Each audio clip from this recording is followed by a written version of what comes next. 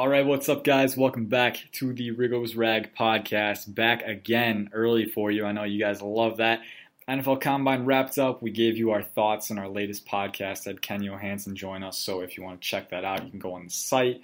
Today, we have a little special arrangement planned for you guys. Free agency unofficially starts tomorrow at noon. It'll probably be today when you're listening, but it starts on March 11th at noon. That's when tampering is legal and teams can start talking with guys. So we want to get one more offseason mock going before the offseason officially starts. I have Jacob Kamiker here. Jacob, how are you doing?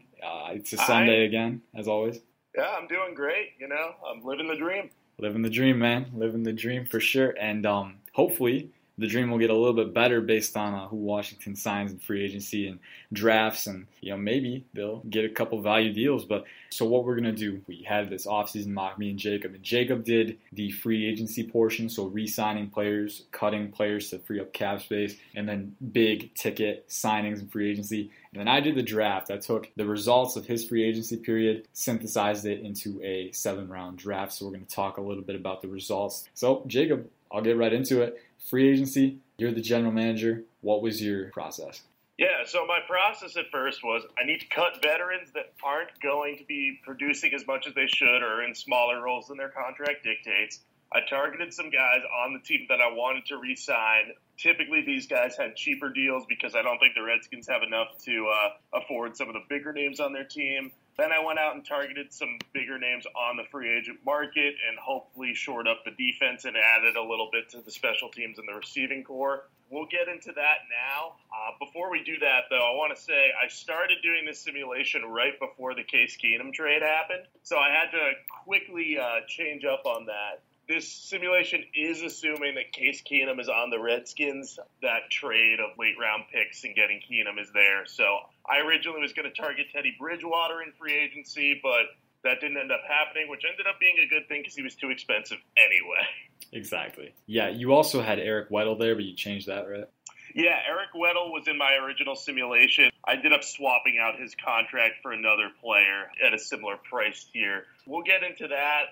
I'll start off with the cuts I made. Nothing earth-shattering here. I ended up keeping Josh Norman and Jordan Reed. Didn't elect to do anything with them. So the cuts I made were Vernon Davis, Stacey McGee, Zach Brown, and Mason Foster. I did think about keeping Foster around just as a backup, especially with the issues surrounding Reuben Foster. But the fact of the matter is these guys are mostly overpaid for their skill sets at this point, and the team wouldn't be taking on a ton of dead money to cut any of these guys. And, Davis is a backup tight end. This is a tight end-rich draft. McGee is the sixth player on the defensive line. Yeah. They can replace him easily. I mean, they always had overpaid him in free agency when they signed him anyway. That was awful, man. Yeah, I mean, I had some hope that he might help against the run, but it never materialized. He was better than Terrell McClain. And then he got buried by Jonathan Allen and Daron Payne, so it's like, why is he even there? And you have Tim Settle now, too, so it's like, why? Like, seriously. Yeah, you got the three starters, including two guys you mentioned, Ioannidis, Settle, and then Caleb Brantley on the back end. That's five guys in front of him, so no point in keeping him around at that price. And then for the linebackers, Zach Brown basically said the writing was on the wall. He was decent at times last year, but he can get lost in coverage, so I decided to part with him to free up some more money to re-sign some of the other key contributors on our roster and have more cap space heading into free agency. So any cuts there that you disagree with, or would you have cut any of the players that I didn't cut? No, I might have tried to restructure Josh Norman, but I wouldn't cut him yet either. Maybe try and do something with Jordan Reed, but no, those 4 cuts. Maybe I would keep Zach Brown. I don't know. In coverage, yeah, he's inconsistent, but he was, he makes an impact on the field, so I would consider keeping him, but, I can see reasoning for all those cuts. Who did you re-sign? Who did you bring back? So there are very few names on here that people are going to get very excited about. We'll start with the low-end guys who I just brought back on deals to be depth. I gave Josh Johnson a 1-year deal worth about $1.5 million. Look, he provides depth at the quarterback position. I know we got Keenum and McCoy now, and they'll probably draft a passer, which we'll get into later. But Johnson is the fourth quarterback. If McCoy gets hurt or Keenum gets hurt or the rookie gets hurt or something, it's just good to have someone around who's familiar. So I kept him around for that reason. I also kept Jonathan Cooper, 2 years, $2 million a year. So pretty much he was cheap. He's young. He's good depth for the interior line. And, last year I thought when he had to start at left guard, considering that we had signed him off the street, he did pretty good. Yeah. So I definitely liked bringing him back. Good depth at the very least. Yeah, and that's kind of the point. I was like, he knows the system. Left guard's an issue spot. If they can't get like a surefire upgrade, maybe he could start and hold the fort. So here's the offensive lineman that's kind of interesting though. Ty Nsekhe. I agree with you re-signing him, but 3 years. I mean, he's already like 47. Yeah, I don't think he's quite 40 years old, but.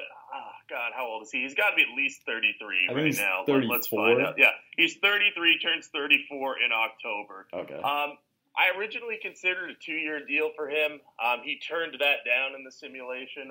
So I tacked on just an extra year. It's $4 million a year. And listen, he's one of the best backup tackles in the league. He can play left tackle. He can play guard. He can play some right tackle. And just the fact is, Trent Williams and Morgan Moses have been banged up in recent years. Jerron Christian may eventually overtake Nsekhe, but we don't know yet because Christian looked pretty bad during his rookie year. So yeah. I wanted to keep Nsekhe around. And the whole structure of this contract, which I can't get into in the simulation, would be that it's probably like a 1 or 2 year deal that has easy outs for the team. And it's basically a way of saying like, hey, Ty, we know you might get more money to be a starter somewhere, but we want you to stay on and be our top backup and still get playing time. So that's why I opted to pay him as much as I did. You also re-signed Adrian Peterson. Or did you? That is something that I'm thinking is less and less likely at this point, the more time goes on, just because I think he might want to go somewhere where he can start. Like the Chicago Bears have been rumored. I did see the Bears whispers. So, all right, executive decision right now. Would you re-sign him or not? I'll give you a caveat. I would re-sign Adrian Peterson if the deal is worth $2 million a year or less. Anything more than that, you can easily replace backup running backs. Because let's not fool ourselves. Peterson was solid last year in replacing Darius Geis. But you got Darius Geis to be the starter, and I don't see a world in which if Geis is healthy, Peterson's getting a lot of carries every game. And if you want him there to be a mentor, I get that, but you can't sink significant money into a backup. Old, not very versatile. I agree with that for sure. So we got 4 re-signings. We let Preston Smith walk. I assume he was too much money. Yeah. Preston Smith was too much money. Crowder was also too much money. Clinton Dix, we could have possibly re-signed. We ended up going to the Raiders in the simulation for like $8.5 million over 4 years, or $8.5 million annually over 4 years. I wanted to see what happened if I let him go. I got you. All right. Well, hey, the loss of Clinton Dix is not a bad thing at all because I can see it right now in your free agent signings list. You have 2 safeties in there and 3 other players on top of that. So why don't you talk us through that? Yeah, so the more I looked at the safety market and the more I'm thinking that the Redskins should really do their best, if they can, to sign 2 players from this market because it is loaded with talent, which might also depress the value of other quality players on the market. I would go after 2 guys. The number 1 guy is obviously Landon Collins. The Redskins have been tied to him. He's 25. He played at Alabama. He's one of the best tackling safeties in the league. I think he has 428 tackles in his first 4 seasons, which is just insanity. So I targeted him as my first big ticket item. I gave him a 5-year deal worth $10 million annually, and that's definitely a slight overpay. Fact of the matter is, because he's so young, this contract gets him to his age 30 season. And even though his market value is calculated somewhere between $8.5 and $9 million, just giving him that little extra boost would probably convince him to come to Washington. Because I know before he was drafted, landing in Washington was his dream. Yeah. If he got the perfect contract and a great situation, I think that would be enough to bring him to Washington. Yeah, what are your thoughts on that? Are you concerned about, because I know a lot of people have been saying, he's a good box safety. Coverage is kind of an issue for him. Consistency in coverage, and that's something that Washington's had an issue with too. So is this just going to be the same thing, or are you not so concerned about that? I'm not so concerned about that because Collins can cover. It's not his strong suit, but we've seen in the past that he's had success in that role. But with the Redskins, his role is going to be more playing in the box anyway and making plays downhill. That's his strength. And, he's had issues with coverage in the past, but every defensive back in the NFL at some point has issues in coverage. So I'm not too worried about that. The only thing that you have to do if you get Landon Collins is make sure you pair him with someone that is stronger in coverage. And that gets to the next safety that I ended up signing, and that's Trey Boston, who played last season for the Cardinals. He's been on 3 teams in the last 3 years, which I don't understand at all because he's played very well. He's been a good tackler, and he's been very good in coverage. He's had 10 picks in the last 3 years and 27 pass defenses during his career. And, he just generally shows good coverage instincts. He has good size, good speed, but he just keeps ending up being a forgotten man. So I was able to ink him to a deal for 3 years, $5 million annually. And originally I was trying to give that deal to Eric Weddle, but he signed with the Rams. So I figure investing that in Trey Boston, who's also still just 26, turns 27 in June. I think pairing him and Collins long term, that might fix the Redskins safety problem. That's good. That's good. I like that. And they kind of complement each other really well and good value. Boston, I feel like he should be 30 whenever I hear his name because it seems like he's been around a while. But he's maybe because he switches teams so often, you think, he's got a lot of tread on his tires. But he's young, good in coverage, so that's a good signing. And that's not the only move you made on defense. You also addressed the linebacker position and the edge rusher position, it looks like. Yeah, we'll talk about the linebacker position a little more because this is a starter signing. So by cutting Brown and Mason Foster, that leaves kind of a hole next to Reuben Foster, and that's considering if Reuben Foster isn't suspended. Because if Reuben Foster is suspended, then you're in big trouble. So I know we like Sean Dion Hamilton, you and me both, and Josh Harvey Clemens is a good role player too. But I wanted to invest in a true 3-down linebacker who could help out the team and just make sure that they have enough talent there. So I went with Jordan Hicks from the Eagles. I got him on a 3-year deal, about $8 million a year. I know he struggled with injuries at times, and that's why he came at a little bit of a discount. But when he's on the field, man, he is good in all facets. He makes tackles. He's good in coverage. And just imagining him playing next to Reuben Foster long-term with Sean Dion Hamilton and Harvey Clemens playing in reserve roles, it's a scary linebacker group, and it really strengthens the middle of our defense, which is kind of my goal in free agency because that was the stronger portion according to what I've seen. Yeah, that's good. I like that. Fills a need, and you got depth at this position, so, and if Reuben Foster doesn't work out, you got Hicks and Dion Hamilton, which is still a good duo in my opinion. 2 more signings, 1 wide receiver, 1 edge rusher. You want to cover those real quick? Yeah, the edge was just a short prove-it deal. Jeremiah Atauchu, gave him a 1-year deal, $1.5 million. He's shown some pass rushing talent in the past. He's had trouble staying healthy. He was on the Jets last year, played in 11 games, had 2 sacks. But yet, a few years ago, he had 6 sacks. So figured not big cap hit, so why not go after him? And then I added Cordero Patterson, who I like. I mean, I'm from New England, so I like the Patriots a little bit. And Cordero Patterson's just so versatile. He would help in the kick return game. He was only $3 million a year for 2 years. And I figured worst case scenario, he's a top backup at receiver who can play all the positions. And best case, he's one of the best returners in the league. So that filled kind of a role that we'll need to have filled if Jamison Crowder leaves, or even if he stays, because he's been known to drop some punts. So yeah, that's pretty much what I did in free agency, was address the 2 safety spots, linebacker, and then added depth at edge and receiver. But I think it's a pretty solid haul, and if we pair it with the draft that you had, I think it ends up being a pretty solid off season. That's flattering, man. I like that. So let's transition here, because Jacob got the free agent portion done. I did the draft, and so going into the draft, we had a biggest needs list. No real order, but you still need you got to add a quarterback, a young quarterback on a rookie deal. You got to add a starting edge rusher opposite Ryan Kerrigan with Preston Smith gone. You got to add a left guard, even with Jonathan Cooper coming back. There's no guarantee he can fill that role. Got to add a wide receiver, Cordero Patterson. There's no guarantee he works out. You still need some dynamic talent. You still need some depth there. And then a backup tight end with Vernon Davis gone. So round 1, I got right into it. Simmed it. I used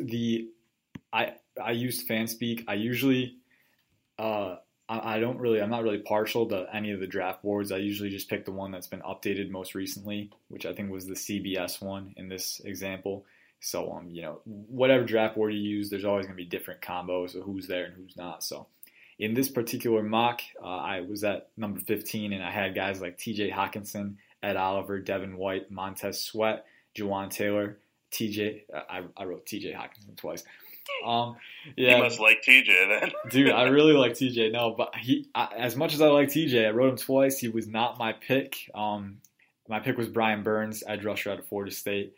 This guy, guys, I'll give you a disclaimer right now. You might hear about him a little bit this offseason. I scouted him. I scouted a few other edge rushers, and this guy, if he's there at 15, he's my pick. It's as simple as that for me. He's got everything that I want in an edge rusher.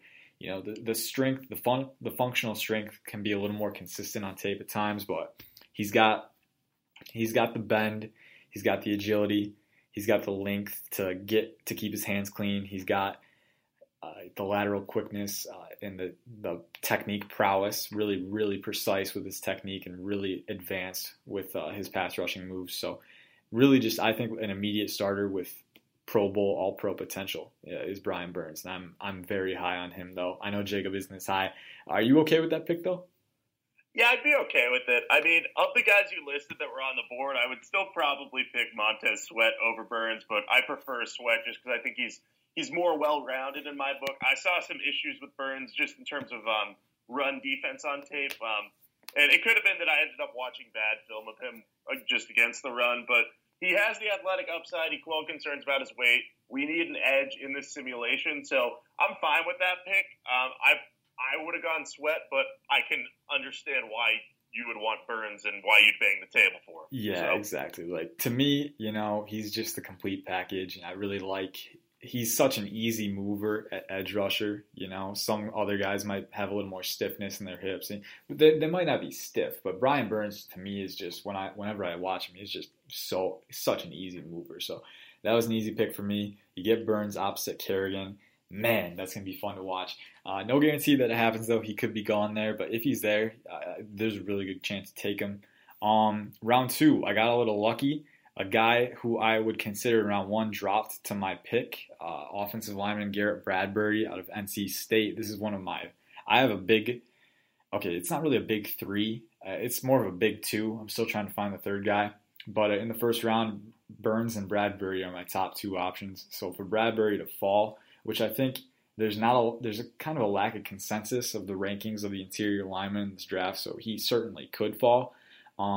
I don't think he will, but he could, and he did in this one. And he's a very athletic interior lineman who's got functional strength as well, technical prowess, really good hand movement.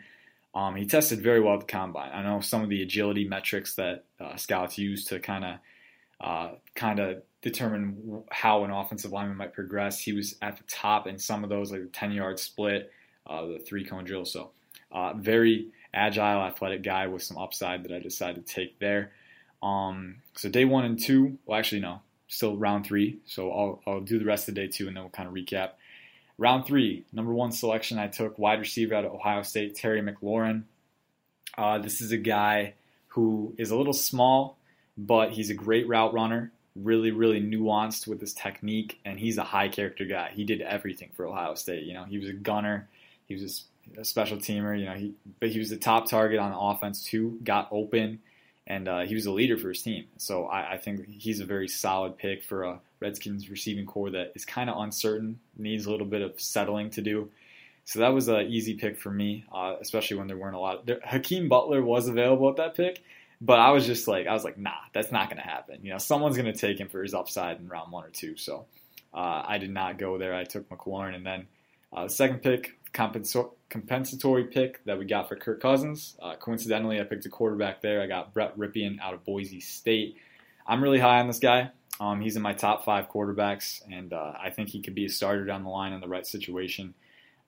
He can put zip on the ball. The big knock on him is his arm strength, but he's got very good mechanics as a thrower, pretty poised in the pocket, and mentally he's farther along than most of the quarterbacks in this class. So I like that pick. Get Rypien in a room with Colt McCoy, Josh Johnson, and Case Keenum, and I think good things could happen. So what do you think of that batch of selections, Jacob?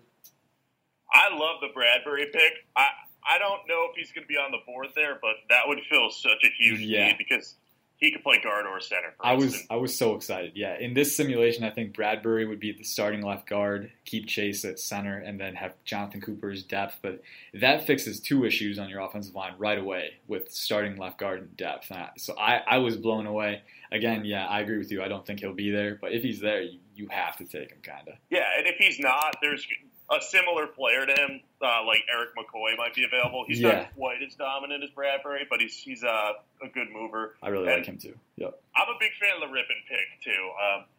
He reminds me a lot of Colt McCoy. So grabbing him in that third round and seeing if he can develop into a starter at the next level, it's going to be good.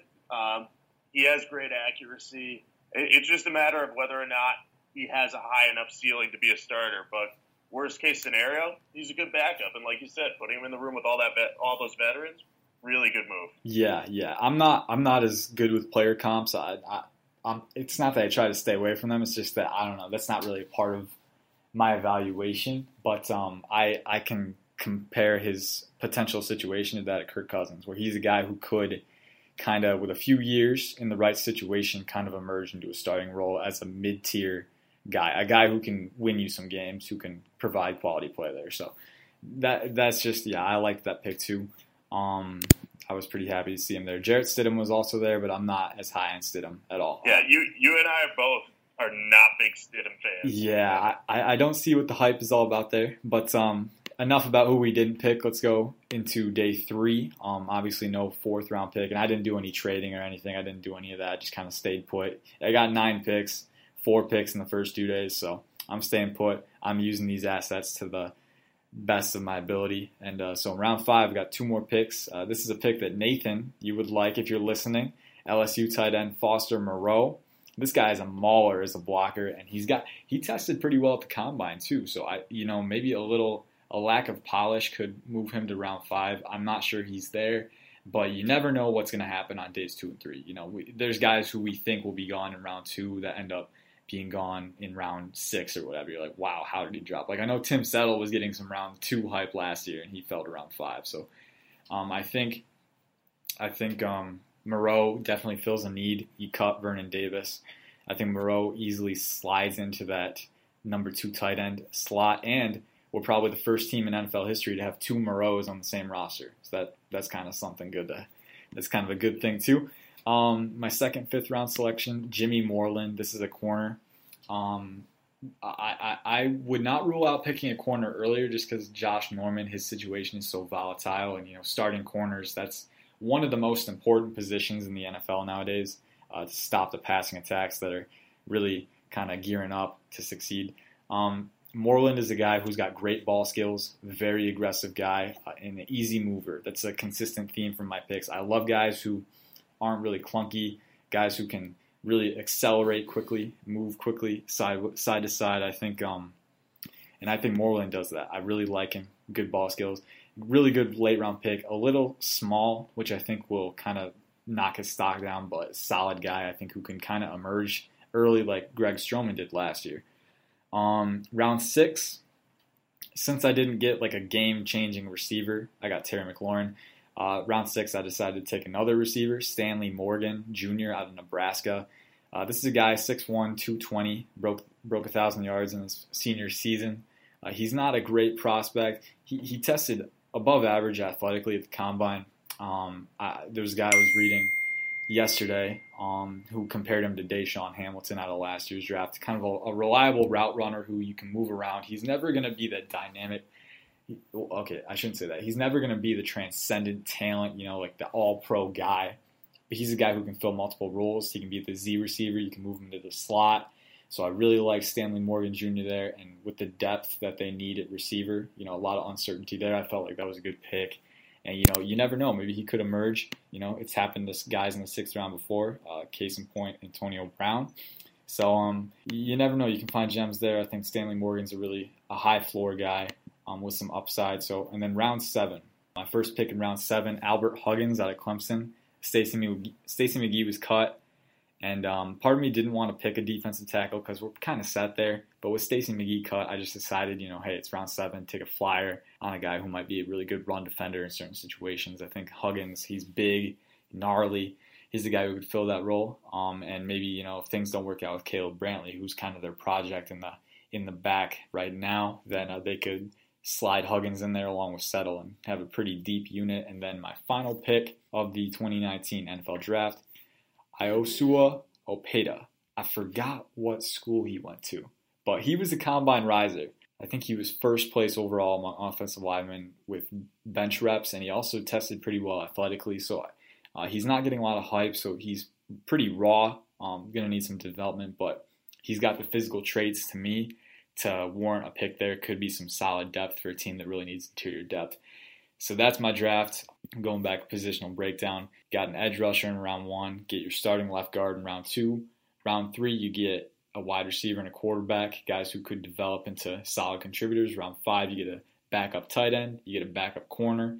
Round 6, you get another receiver, just to enter the mix. And then in round 7, get some depth guys on each trench line that I think could be pretty good additions later on. So what do you think, Jacob? I think you did a great job. I mean, that day 3 is fantastic. I really love the 7th round picks. Huggins was overshadowed by a lot of NFL talent at Clemson. Yeah. He could emerge as a rotational dude at the NFL level. I mean, he had 7.5 sacks in his last 3 seasons combined, but that was really playing as a rotational guy. So, there's some upside there. I like Iosua Opeta, who went to Weber State, by the way. There we go. That's what it was. Yeah, I did have to look that up for one. So I don't blame you. I loved what I saw out of him at the Combine. He was a good mover. And, Foster Moreau and Stanley Morgan Jr. both have upside as backup players on the offense. So I think overall you filled the 2 major needs that we had heading into the draft. And that was, I felt it was edge and left guard. You added quarterback, and then you got some skill position depth, which is something we sorely needed. So I think if you look at the Redskins as a whole after this, they're definitely a better and more complete team. Exactly. What would you say their biggest strength is at this point? Oh, man. If I had to pick one, strength-wise, it would still be the defensive line. I think the swapping Huggins for McGee actually might be an upgrade. So I'd say that's probably their biggest strength. What do you think? There's no guarantee it's going to happen like this, but can you picture, to me, because Brian Burns is the top 5 player on my board, so I'm geeking out right now. Like Ryan Kerrigan, Daron Payne, Matt Ioannidis, Jonathan Allen, Brian Burns. Like, oh my God, dude. I would be completely head over heels for that. So I think the defensive line is still the strength of this team, and that's a very good strength to have. Weakness, I don't know about you, Jacob, but I would still put quarterback there. Ultimately, I don't think there's a lot of game breakers there on the roster. I think Case Keenum is kind of just a guy. Colt McCoy, just a guy.